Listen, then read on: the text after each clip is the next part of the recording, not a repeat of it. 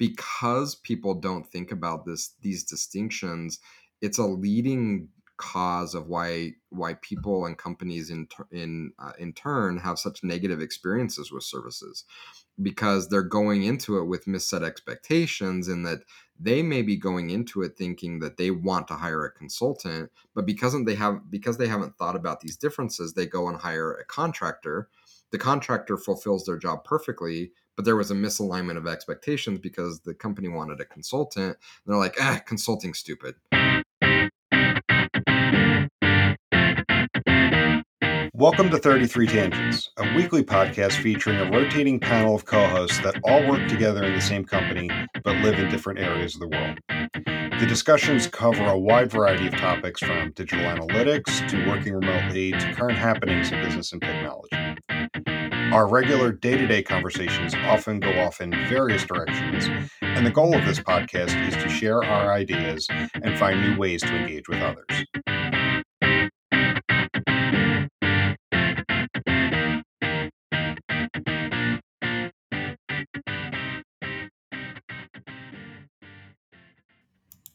There we go. All right, now we're recording.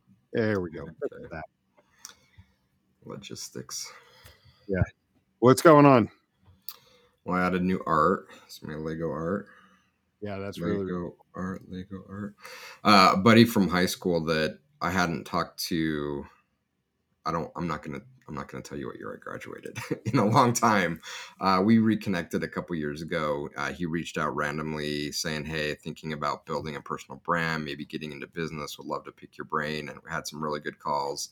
Anyway, he ended up sending me some of his artwork, which he builds out of Lego bricks, and it's hanging on the wall, and it is awesome. Does he do like personal commissions, or he does? He does. Okay. Yeah, so he does personal commissions. He does his own work. He's also done several gallery shows where his work has been in museums and other art galleries. Oh, very cool. Yeah, so his I think his brand is called Brick Bending. Okay, I have to look it up to see because there's another artist. His name is Nathan Sawaya, and he has a touring exhibit. It's called The Art of the Brick. Oh, cool. And that was the show that I went to see downtown 7 years ago. Yeah, I remember. It was about a month after I started here. Yeah, I remember that. If I leave on an afternoon. I remember that conversation well, and I use it with many employees about. Yeah. The Art of the Brick. It's actually really, really cool. And I took my now wife. She decided to stay with me. We were just dating at the time. I'm like, you want to go see this? And she stuck around after going to see it. She's like, I guess that sounds cool. So yeah, I added that. I also have an amazing piece. You can't see it. It's behind my monitors up on my wall. It's incredible. From Shai, who illustrated AS for Analytics. So it is awesome. So I've added some new art to the office. It's kind of changed the feel a little bit in here. I like it. And speaking of AS for Analytics, after going out of stock and finally getting more inventory, we finally this month won the buy box on Amazon, which is a huge deal. Can you tell me what that means? I saw that, but I don't know what it means. If you go to, and lots of listings that you're going to, because of the buy box, have the buy box. And what the buy box is when you go to a product detail page on Amazon, if that product has the buy box, you'll see over in the top right hand corner a rectangular block that says buy new, here's the price, if it's prime. Oh, yeah. And then it will have two very critical buttons: add to cart or buy now. Even though we wrote the book and we're selling it, other people, I guess, could technically sell the book. Like someone could buy 50 copies from us and sell it on Amazon. And so only one seller can have the buy box.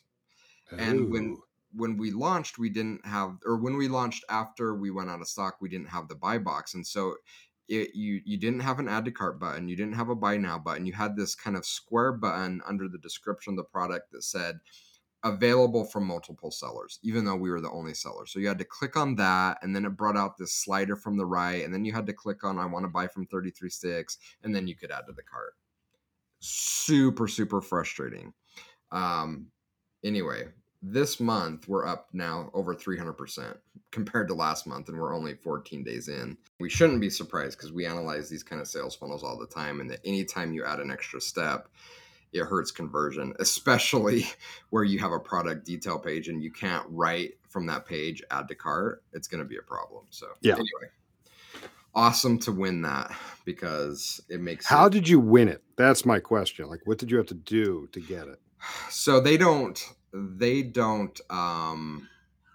publish the rules.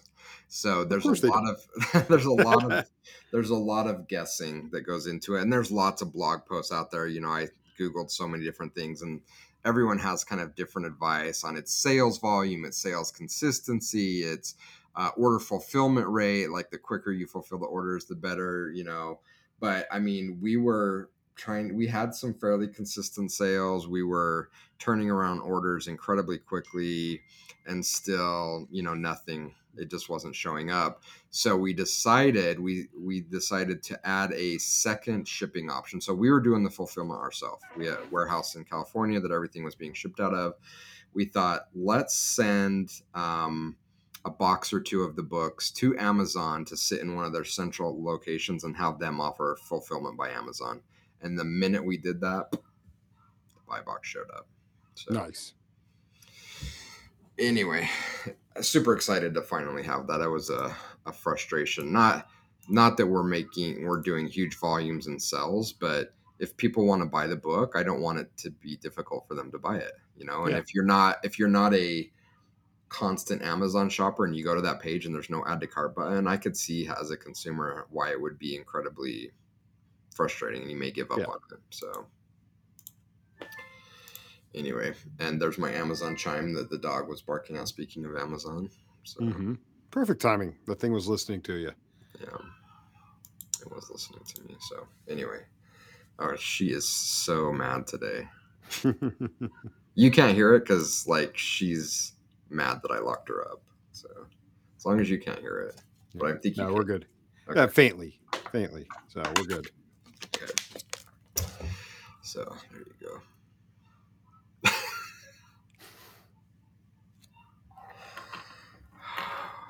The joys of having a yappy dog that thinks that they need to protect the house. Yep. Yeah. There you go.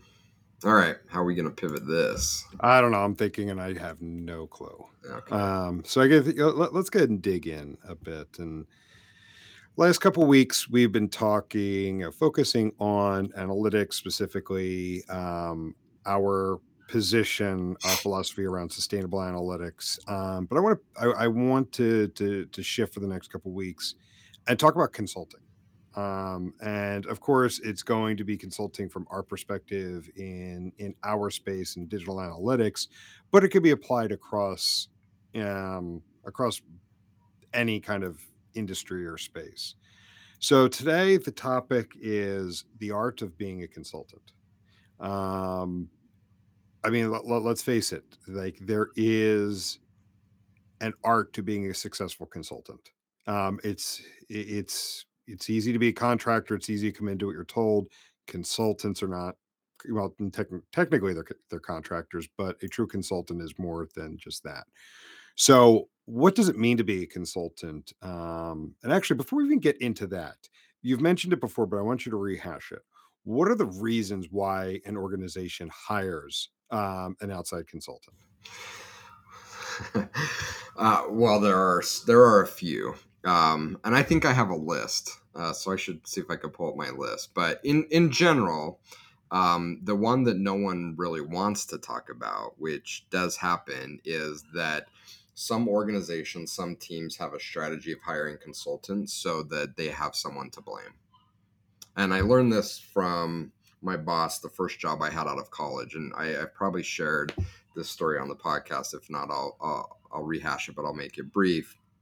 When I first joined, we were doing a large sales and marketing Siebel implementation in the late 90s, as well as building a customer master for all of our customers in using a custom Oracle database. And we had a team of about 18 consultants from Anderson Consulting helping with the build. After 2 years, we got it to a fairly stable place where we were able to maintain it. And to date myself on this, do you know how we did the distribution of our software to our field teams? You're on mute. CDs. Yeah, we pressed CDs. Nice. I remember the fear of completing a build, because if you screw up, you just can't push out a pass over the air, right? A patch Yeah. over the air. You have to press new CDs. So yeah, that was stressful building software in those days. But anyway, we got to a place where it was stable. We were able to maintain and mature the project, but we still kept about 5 Anderson consultants on staff.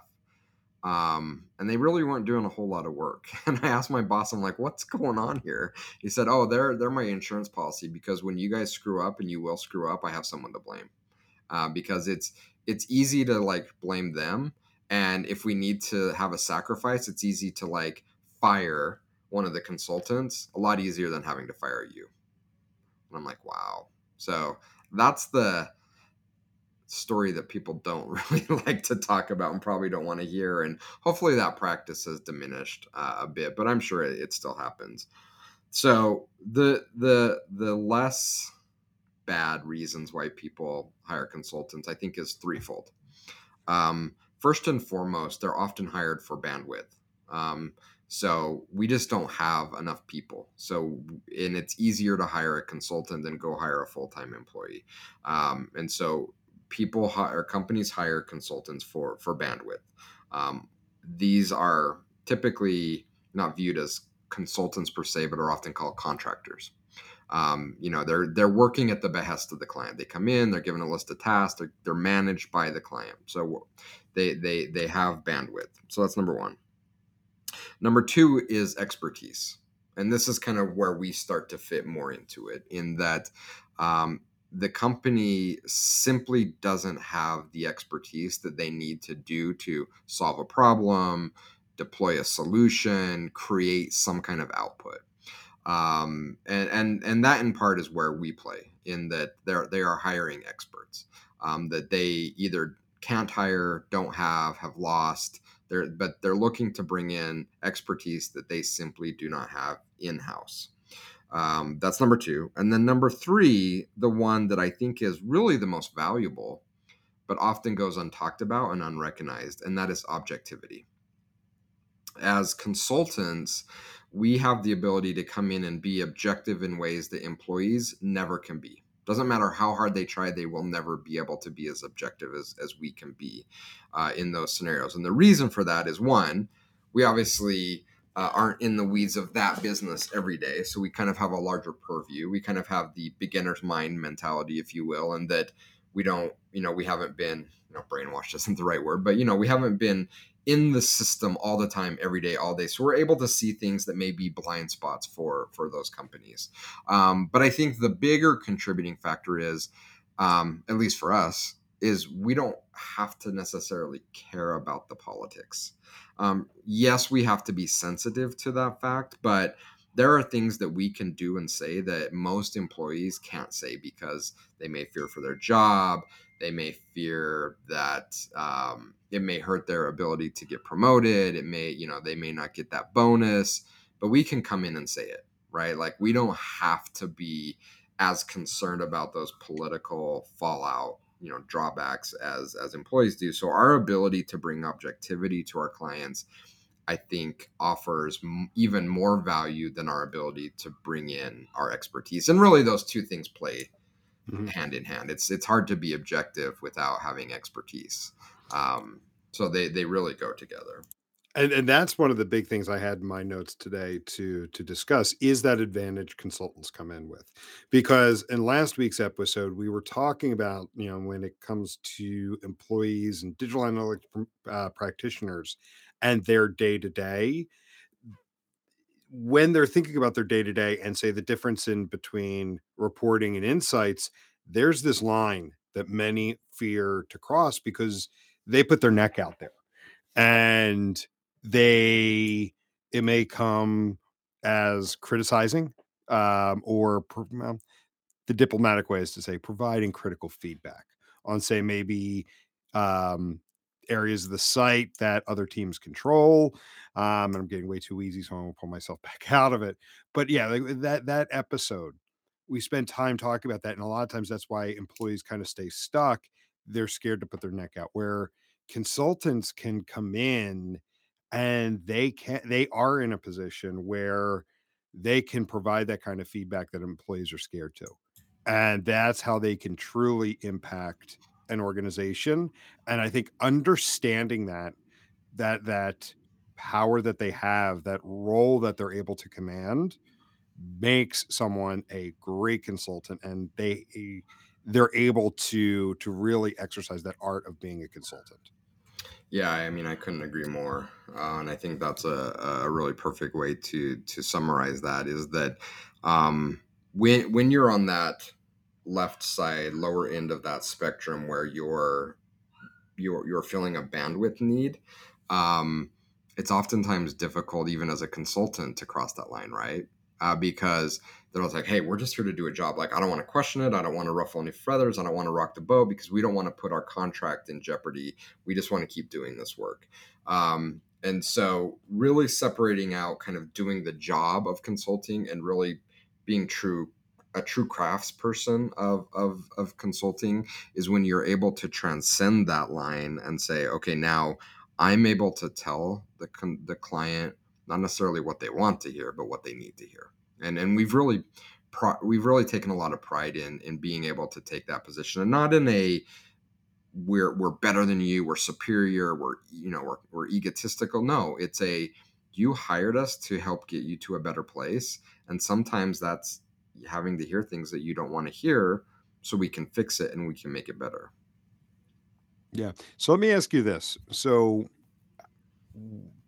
define or not how do you define the difference between a consultant and a person who works for a consulting firm that is playing the role of a contractor? What makes those two people different? Who's giving the orders? So Oh, that's quite concise. so it really comes down to who's in charge. And I had early in my consulting career, I had a team lead that told me something like, "Go look at your calendar. Do you own the majority of the meeting invites on your calendar, or does someone else own them? If someone else owns them, you're a contractor. If you own them, you're a consultant." And that was kind of a physical way of telling the same story of who's in control. So if you're working at the behest of your client, if you're taking orders from your client, if they're sending you a list of tasks, if they're assigning you JIRA tickets, you are a contractor. If you are setting the agenda, if you are providing the path, if you are giving a list of things that the consultant or the client needs to work on and deadlines when they need to get back to you, you are a true consultant. And there's a lot of gradation between that. But when you're on those two polar extremes, it's really easy to see that, okay, this person is operating in the role of a contractor, and this person is operating in the role of a true expert that is consulting the business to get them to a better state.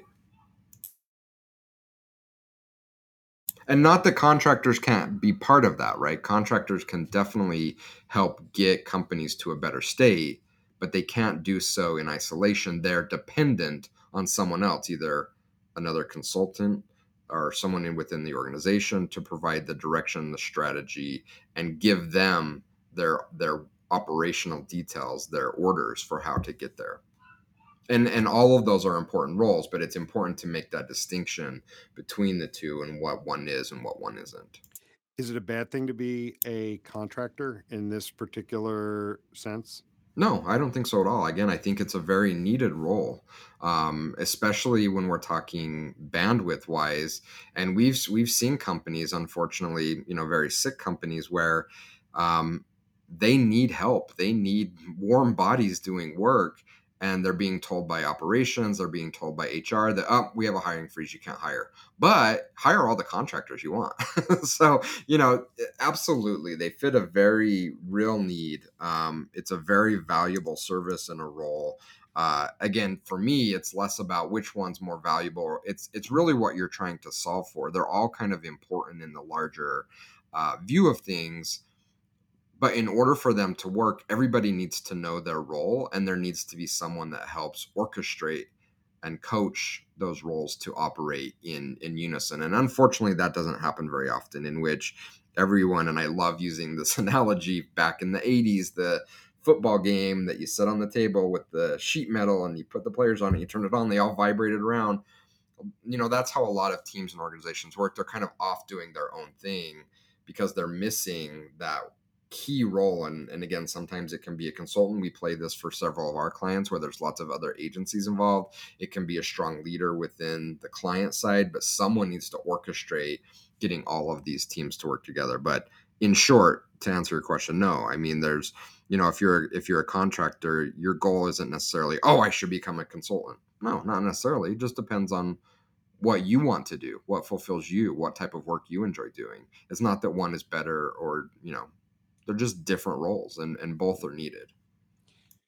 So in that case, what does it mean to be a consultant? We talked about, we kicked this off with you going through the reasons why someone would, and we jumped right into like the last one of the objective view, being able to provide feedback maybe employees can't. But if we were to zoom back out again for a minute, what does it mean to be a consultant? What does it mean to be hired in that role by an organization, whether you're a one person outfit or you're part of a consulting team? So I'll use my definition of what I see a consultant is, not necessarily what the broader, because there are a lot of people that call themselves consultants that aren't necessarily consultants, right? Yeah. So I will use my definition of what it means to be a consultant. Re-ask me the question. What does it mean to be a consultant? So to be a true consultant really is to be a guide.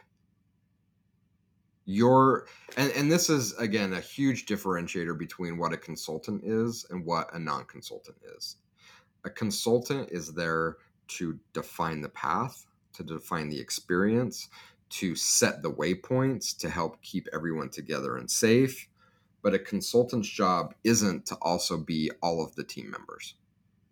That is a contractor, right? And so I like to use mountaineering examples a lot. A consultant is the guide that's going to get you up to the top of the mountain and back. And they're going to think about, where do we need oxygen along the way? Where do we need to fix ropes? Where are we going to camp? Do we have the right supplies? What day do we need to leave? What is our agenda? How many miles are we going to go? That's the role of a consultant. They are truly guides.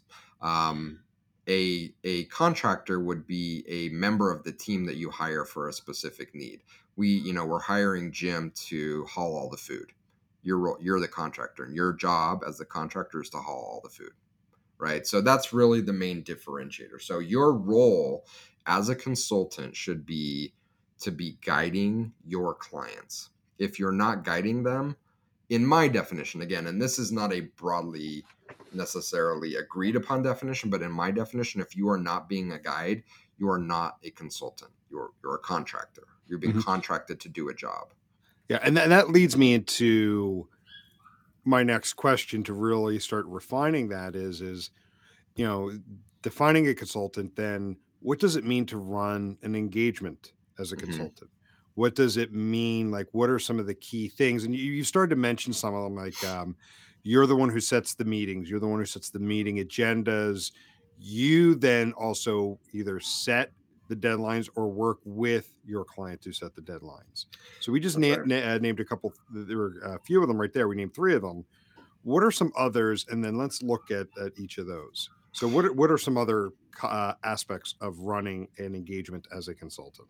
And again, I think that's a good choice of words that you use, running the engagement, because as a consultant, that really is your job, to run the engagement. Your job isn't to do a set of tasks. Your job isn't to, work on specific, your job is to define the whole engagement. So you mentioned a lot of them, but it's really thinking holistically about how we're going to get from point A to point B.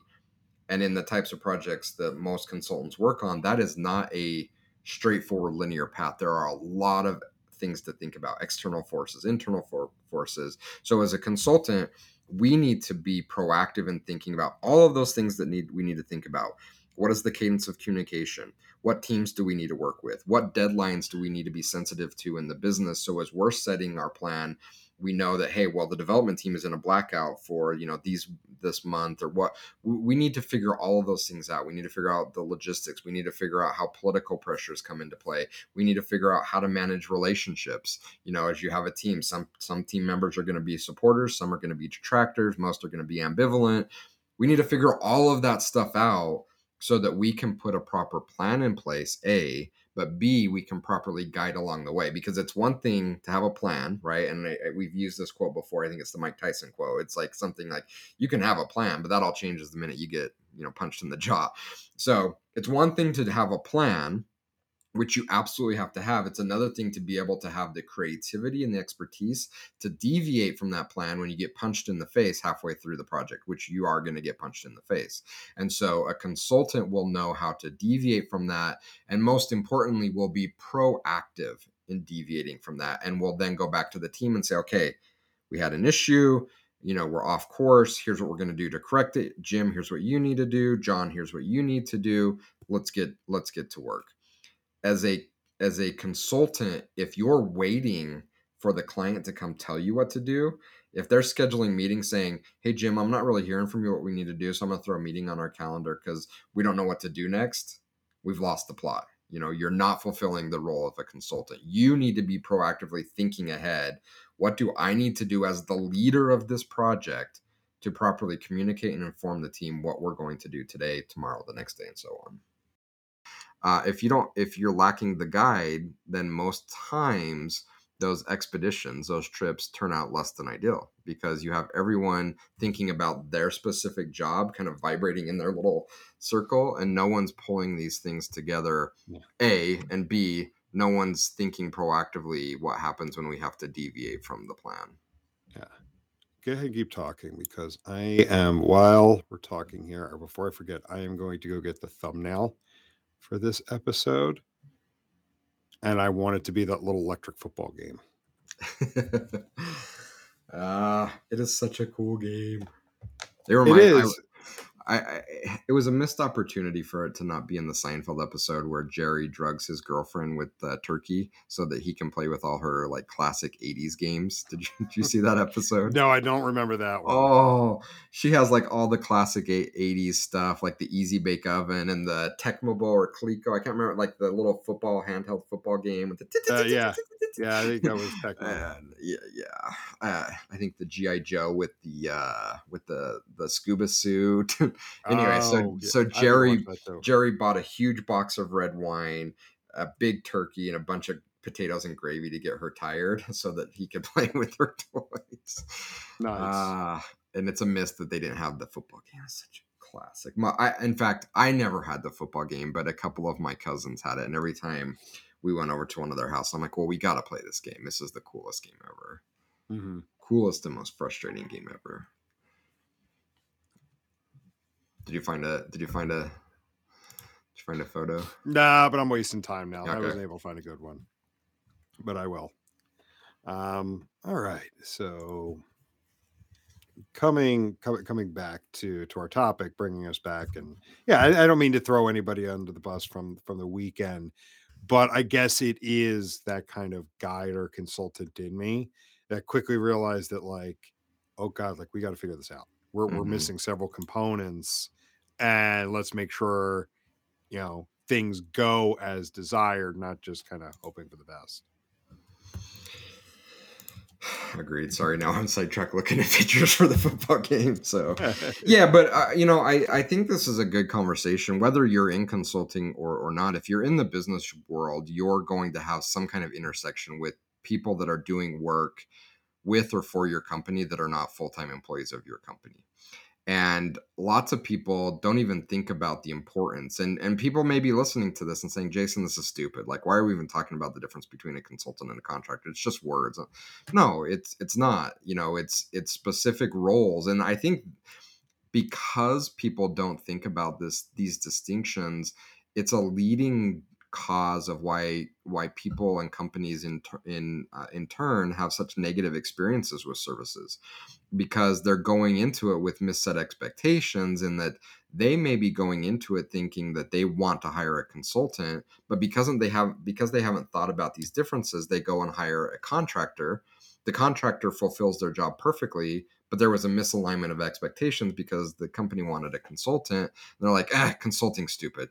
Services suck. We can do it better. Like, well, not necessarily. You went into the situation not understanding that there's different distributions within services, and it's important. The language we use is important to communicate what we're actually looking for. So if you're saying you want a consultant but you don't use the right language and you hire a contractor, everyone's going to be miserable in that situation. So it's not just words. It's a very important distinction, both as companies hiring outside expertise, outside bandwidth, and it's an important distinction for the services side. And that I don't think most service companies, most agencies don't make the distinction. It's like, yeah, we just want to make money, just like sign a contract with us. But I think it's important to know the role you're filling. And going back to the question you asked, is it bad to be a contractor? No, it's a very much needed thing. And if you're an agency that you're selling contractor services, you should know that. And you should focus your message and your market positioning to sell contractor services. If you're a consulting firm, you should know that, and you should tailor your message and marketing position and the way that you execute around being consultants. But again, most don't. It's just like, oh, we're just doing work as a non-employee. And I think that creates bad experiences and bad value for agencies and for companies alike.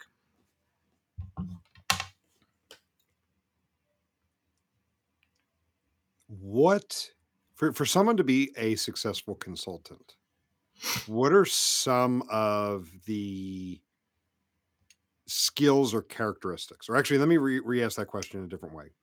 What are some of the common skills and characteristics you've seen of successful consultants? Ooh, a lot. But I think for a consultant to be successful, they absolutely have to transcend the job that they're doing. Again, if you're doing the job, you're a contractor. So if you really want to be a successful consultant, it starts with transcending the job and looking at it as a craft, and then more importantly, thinking about the whole experience around what you're trying to create. And what that's going to trigger is this vision. You may have had blinders on of, well, I am the best at implementing in Adobe Launch, or I know the Google stack better than anyone else. Okay, well, then you're going to make a really great contractor for companies that need that specific role. But once you start to take those blinders off as a consultant, you realize there's so many more compelling interests that you need to think about. There's relationships that you have to manage. There's communication that has to happen. There's research outside of that tool set that you need to be thinking about. And that really is going to drive what ideally separates a great consultant from a contractor and a great consultant from an average consultant, and that is proactivity. If you're being proactive in driving and defining the engagement you're having with your customer, and if you're going to be proactive, that means you're going to address all of those subcomponents of, what's the communication strategy going to be, who do I need to be building relationships with, how do I need to be establishing value. All of those things are going to be part of being proactive and thinking about your job. A good consultant will be reactive. Hey, we have a problem. Okay, I'm on it. I'll jump into it. I'll create a framework to fix that problem. An outstanding consultant is going to identify that problem, or better yet, going to put in plan in place so that problem doesn't occur because they proactively thought through the situation. Gotcha. Yeah, I love you bringing up the proactive piece. Um, because in my career, that is probably like the linchpin of all of it. So going back to some of the the key things to running a successful engagement, owning the meetings, owning the agenda, those pieces, that comes as a result of being proactive. Hmm. And instead of just waiting for the client to schedule the meeting, instead of waiting for your client to tell you what they need done, you're coming in, assessing the situation, saying, this is what you need to do.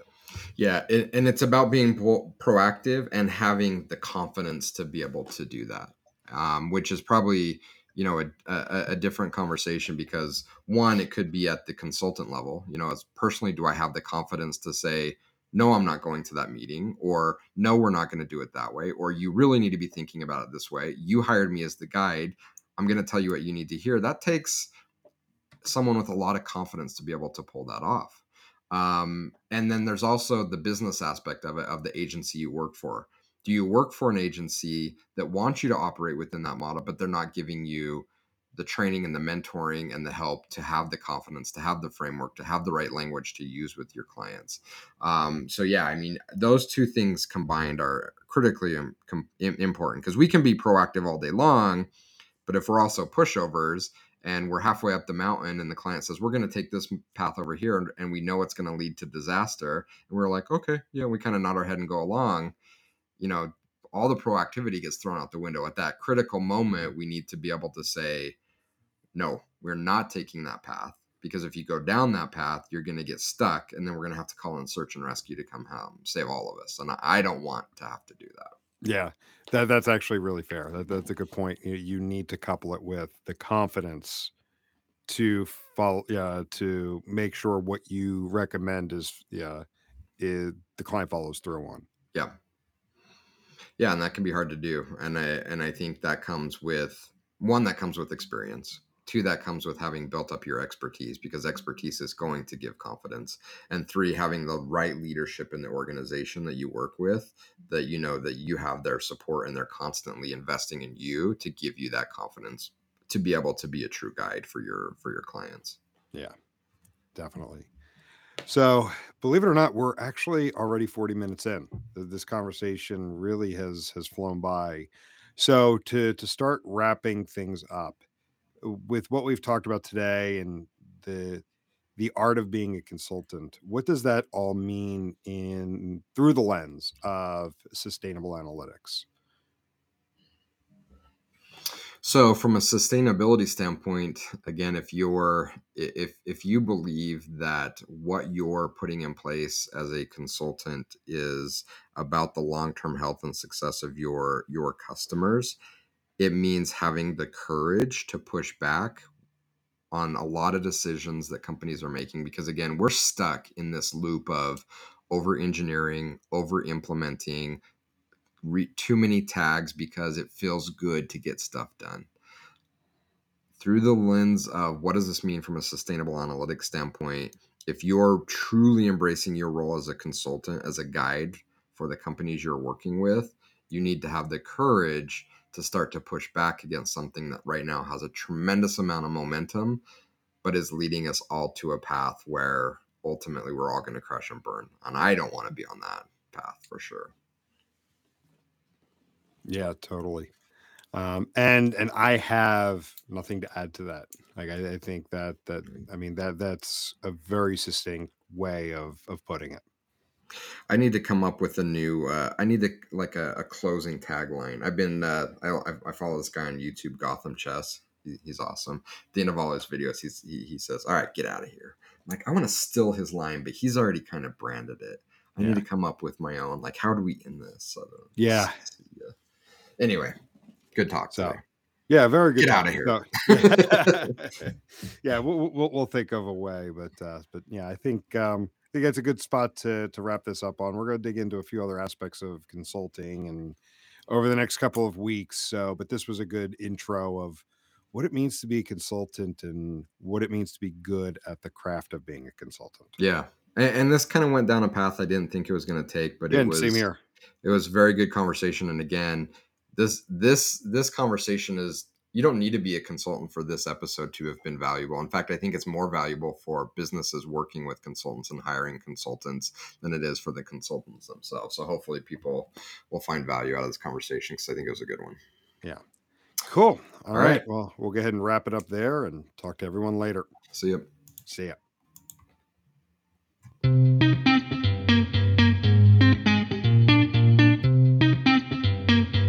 Thank you for listening to this week's episode of 33 Tangents. If you enjoyed what you heard, please rate and review the show on your favorite podcast aggregator so others can find us.